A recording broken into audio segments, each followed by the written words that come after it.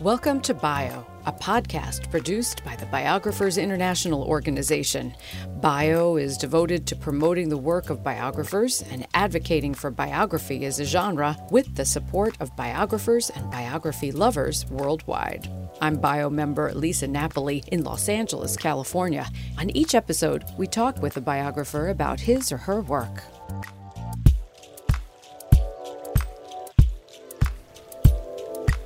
Before the world became entranced and enmeshed with modern technology and what we once called cyberspace, Stewart Brand blazed trails on those seemingly unimaginable frontiers. His name might not be well known outside the rarefied world that we now call Silicon Valley, though his Whole Earth catalog or his pioneering online community, The Well, remain touchstones for some. The Pulitzer Prize-winning New York Times writer John Markoff, himself a pioneer in the chronicling of technology's dazzling ascent, has captured Brand and his wide-ranging influence in a new biography, Whole Earth, The Many Lives of Stewart Brand, published by Penguin Press on March 22, 2022. I spoke with John Markoff via Zoom on January 25, 2022, in advance of the book's publication. He's principally known for the Whole Earth catalog, but he's been an interesting character who's played a role in the culture for more than half a century. Everything from the Whole Earth catalog, which was this kind of Sears Roebuck for the counterculture. I'm not sure how to really describe it. Steve Jobs described it as Google before Google. I think it was more of a serendipity engine. When I began this project, I started telling people that I was working on it. And I can't tell you how many times I'd run into people who would find something in the catalog and their life would go in some orthogonal direction. It opened up the world to a lot of people because at that point, information was scarce. It was hard to find out about things. And Stewart curated a growing list, initially over just 3 years.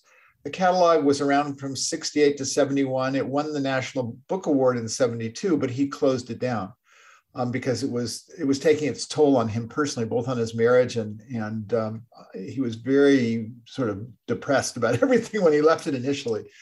But it had a big impact on the culture, and Stewart was known for that. And then after that, he saw himself as upper class, although I think it's a much more complex discussion. But he did have some money from his family during the 60s and 70s, just enough to not have to get a day job. And so that allowed him to follow his interests. And he was a very curious guy.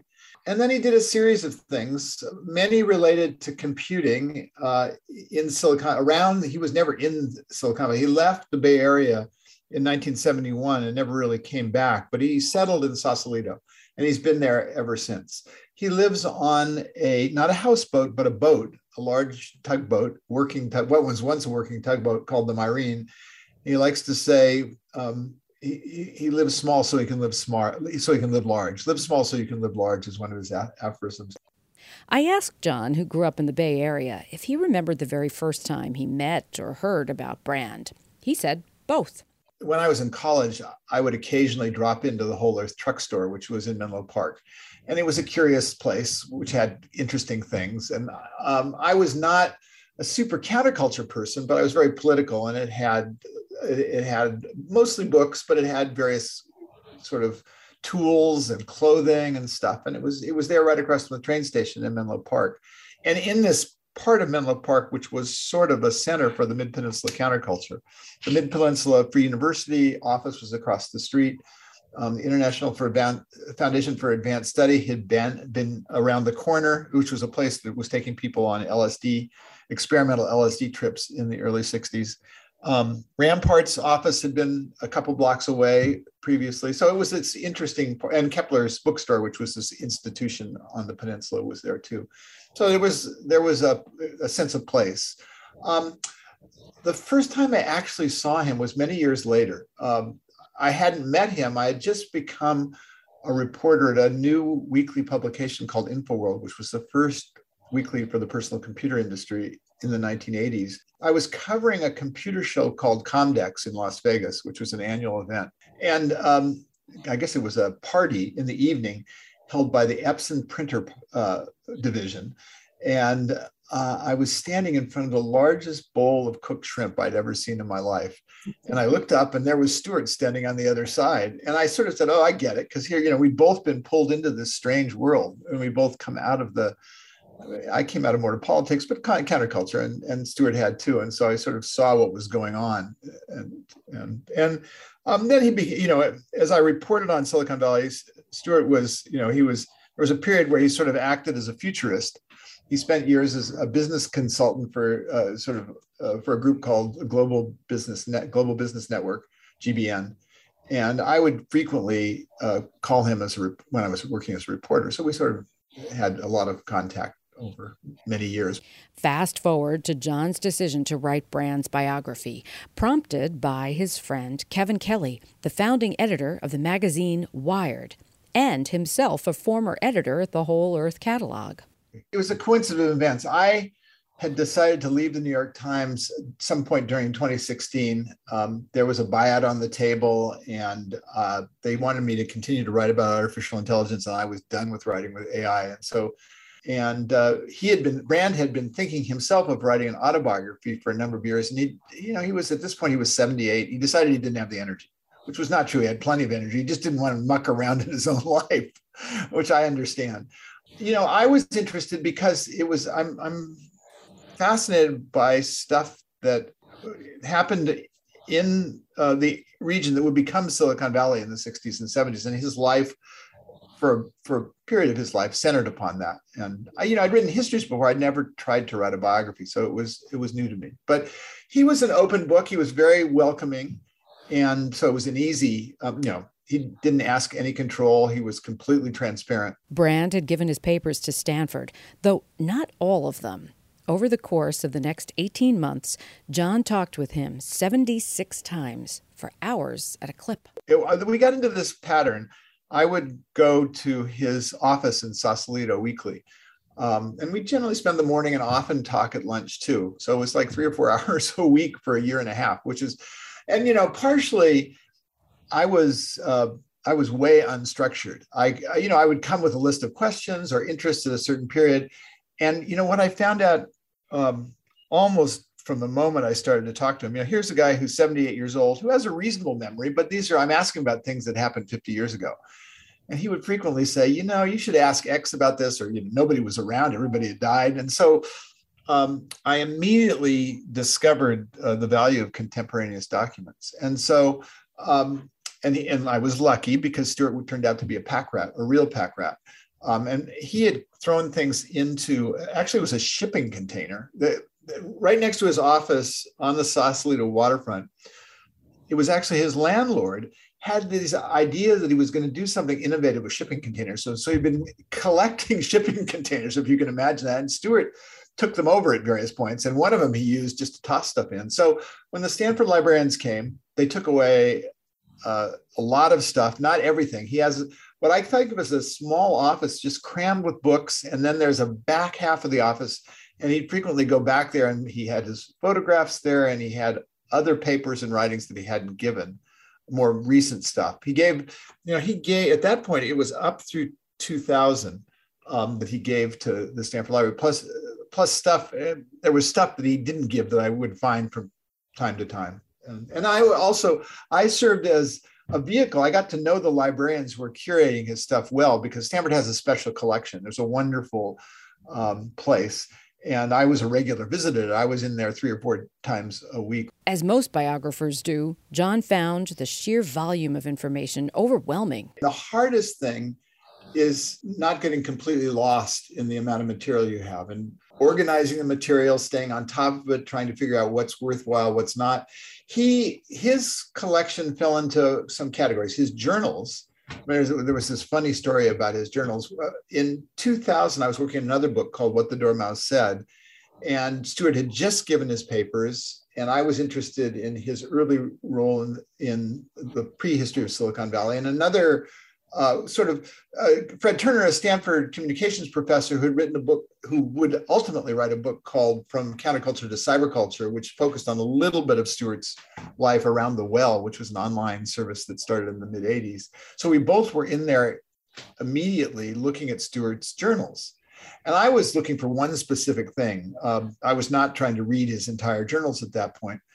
I was looking in the role he played at the Stanford Research Institute and this technical demonstration that Doug Engelbart, the inventor of the mouse, gave in the late 1960s. And I was disappointed because there was no reference to it.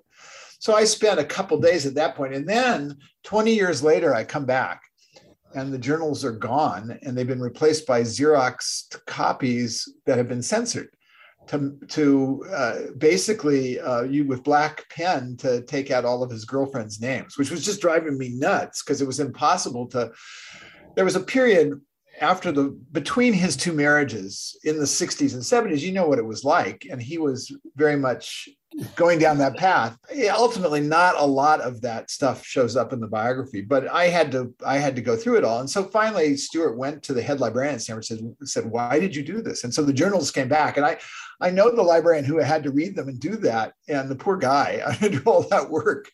But anyway, so there were the journals. He kept his correspondence. So there was a lot of letters. And then there was all kinds of related documents, sort of ephemera. And I began, this is the first time I tried to do this kind of extended research project. I began to try to organize it using a piece of software called Evernote, which is a web service and a document. And, it's great, but I overwhelmed Evernote. If you have 16 gigabytes of stuff, and I was in there copying everything. So every day I would be in there and, it's great when you have typed material because they do OCR on it. And so you can search it after the fact. That was really quite powerful. When I was in there before 20 years ago, I took notes on everything. Now I was moving quickly and I was reading and I used an iPhone. The iPhone technology got better and the OCR technology got better. I mean, I wish I could do this 2 years from now because there's so much technology change going on that the tools that biographers will have are getting better. They're not getting better quickly enough, though, and they weren't getting better enough for me. For example, Stewart had more than 500,000 email. And that was only from the more recent period of his life. There was a point, in a way, it's sad because clearly there was this transition in the culture from communicating with paper mail to communicating with email. And I could see that.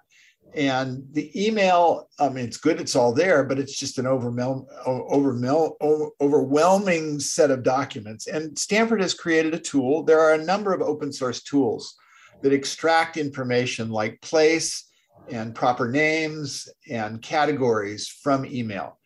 And that can make it, you're dealing with a million of anything. Caro's dictum of turn every page, I believe in it, but there's no way you're going to read every email. It's just, you can't do it in a reasonable period of time. And I wondered how you were doing it. You're doing it on a screen? I had the corpus. There are various formats, and most email these days is kept in something called Mbox.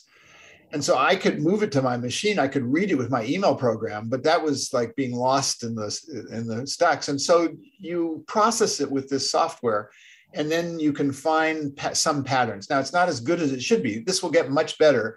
I mentioned when I talked to the New York Times alumni that Google has released a tool called Pinpoint for investigative journalists. And I think it has one more advantage. I mean, it does its own attempt at organizing and extracting what's called semantic information. And the problem was I was finished by the time Pinpoint was available. I was writing, so it was a little too late for me, which was very frustrating. And I decided not to go back and put everything into it because that would have delayed me even further. But for people doing stuff in the future, the tools will continue to get better. And so one of the things that Pinpoint does is they take a stab at doing optical character recognition on handwritten documents. And so you only get 1 word in 3. That's still, and usually it's neat because they do a better job, not on common words, but on unusual words. And so, names and places and weird things you can often extract. And so it's a little bit of a help. And at some point they'll be better, I think. How did you manage it? Did it get overwhelming sometimes, or did you have to constantly had to go back to some theme? Yeah, so the theme changed. I had started, well, first of all, there are about a couple dozen books that tell parts of Stuart's life in various ways. And I've looked at all of them. And everybody uses Stuart's life to make a point. Everybody's got, Stuart, either good or bad or indifferent. He's been chronicled, but not by a biographer many times.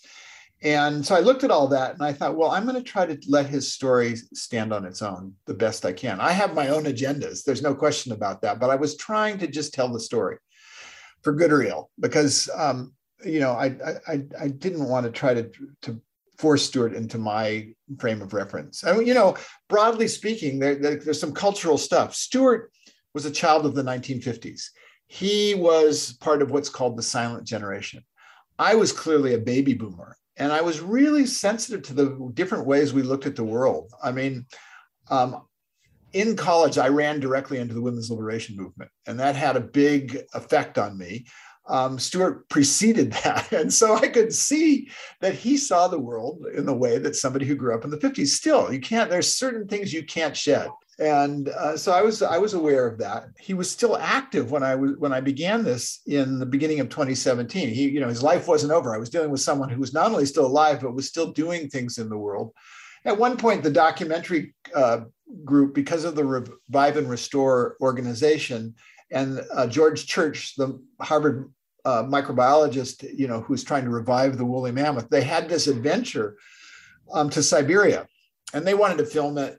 And I looked at that and I wanted to go, but I thought, I've decided I'm ending this book in 2011.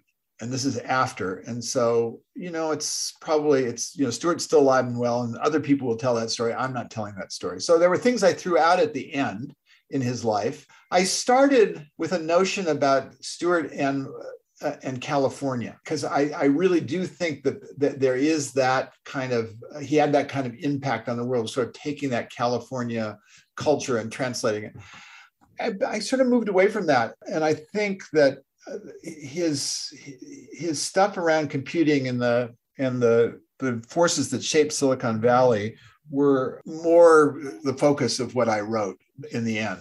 And it wasn't so much I didn't focus it on this idea that I had when I first started. And is that one of the agendas? Yeah, I guess it was an agenda. It was a perspective on his impact on the world.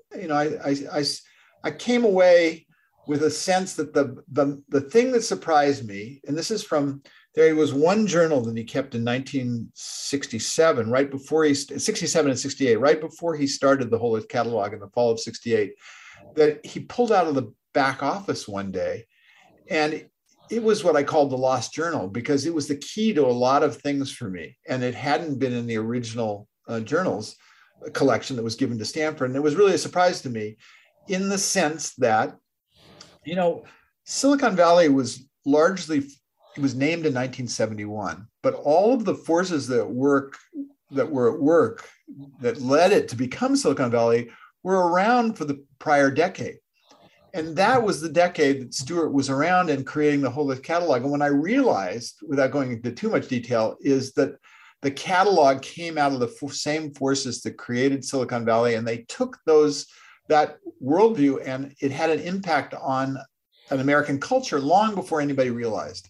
That was the sort of the surprise takeaway for me. And that was sort of rethink.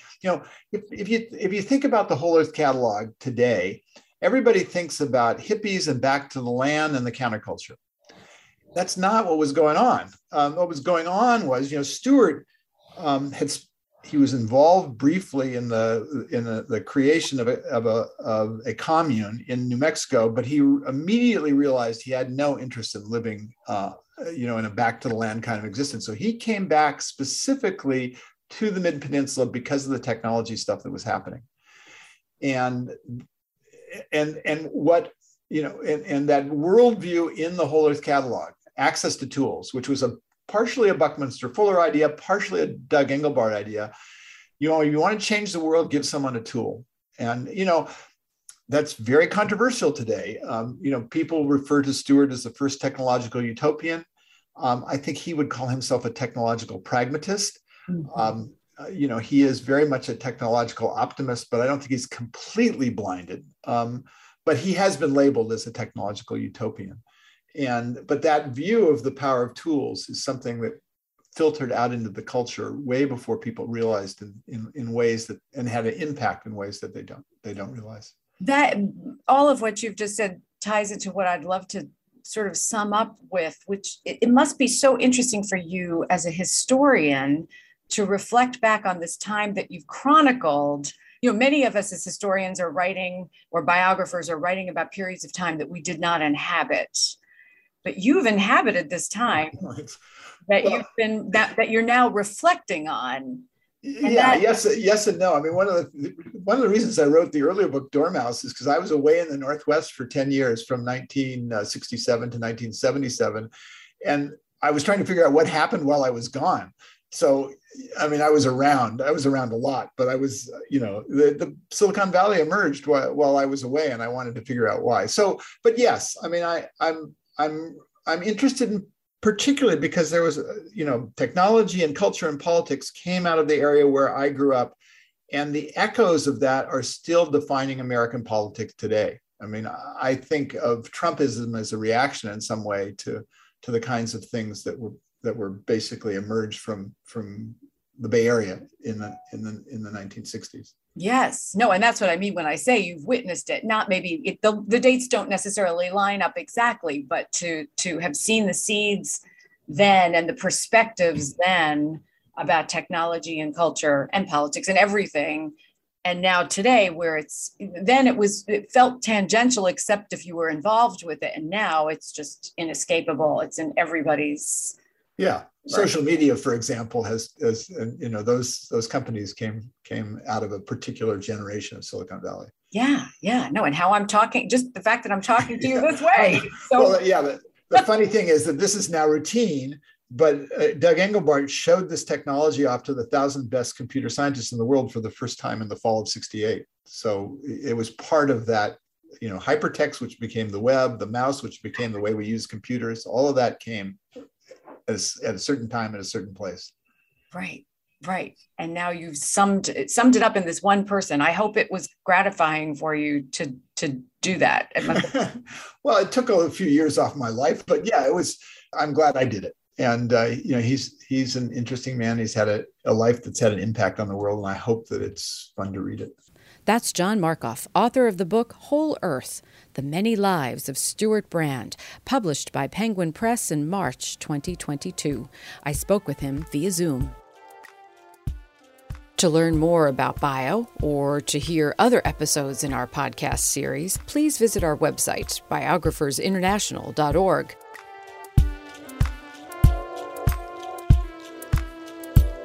I'm Bio member Lisa Napoli in Los Angeles, California. Alani Hodge created our theme music. Until next time, thanks so much for listening.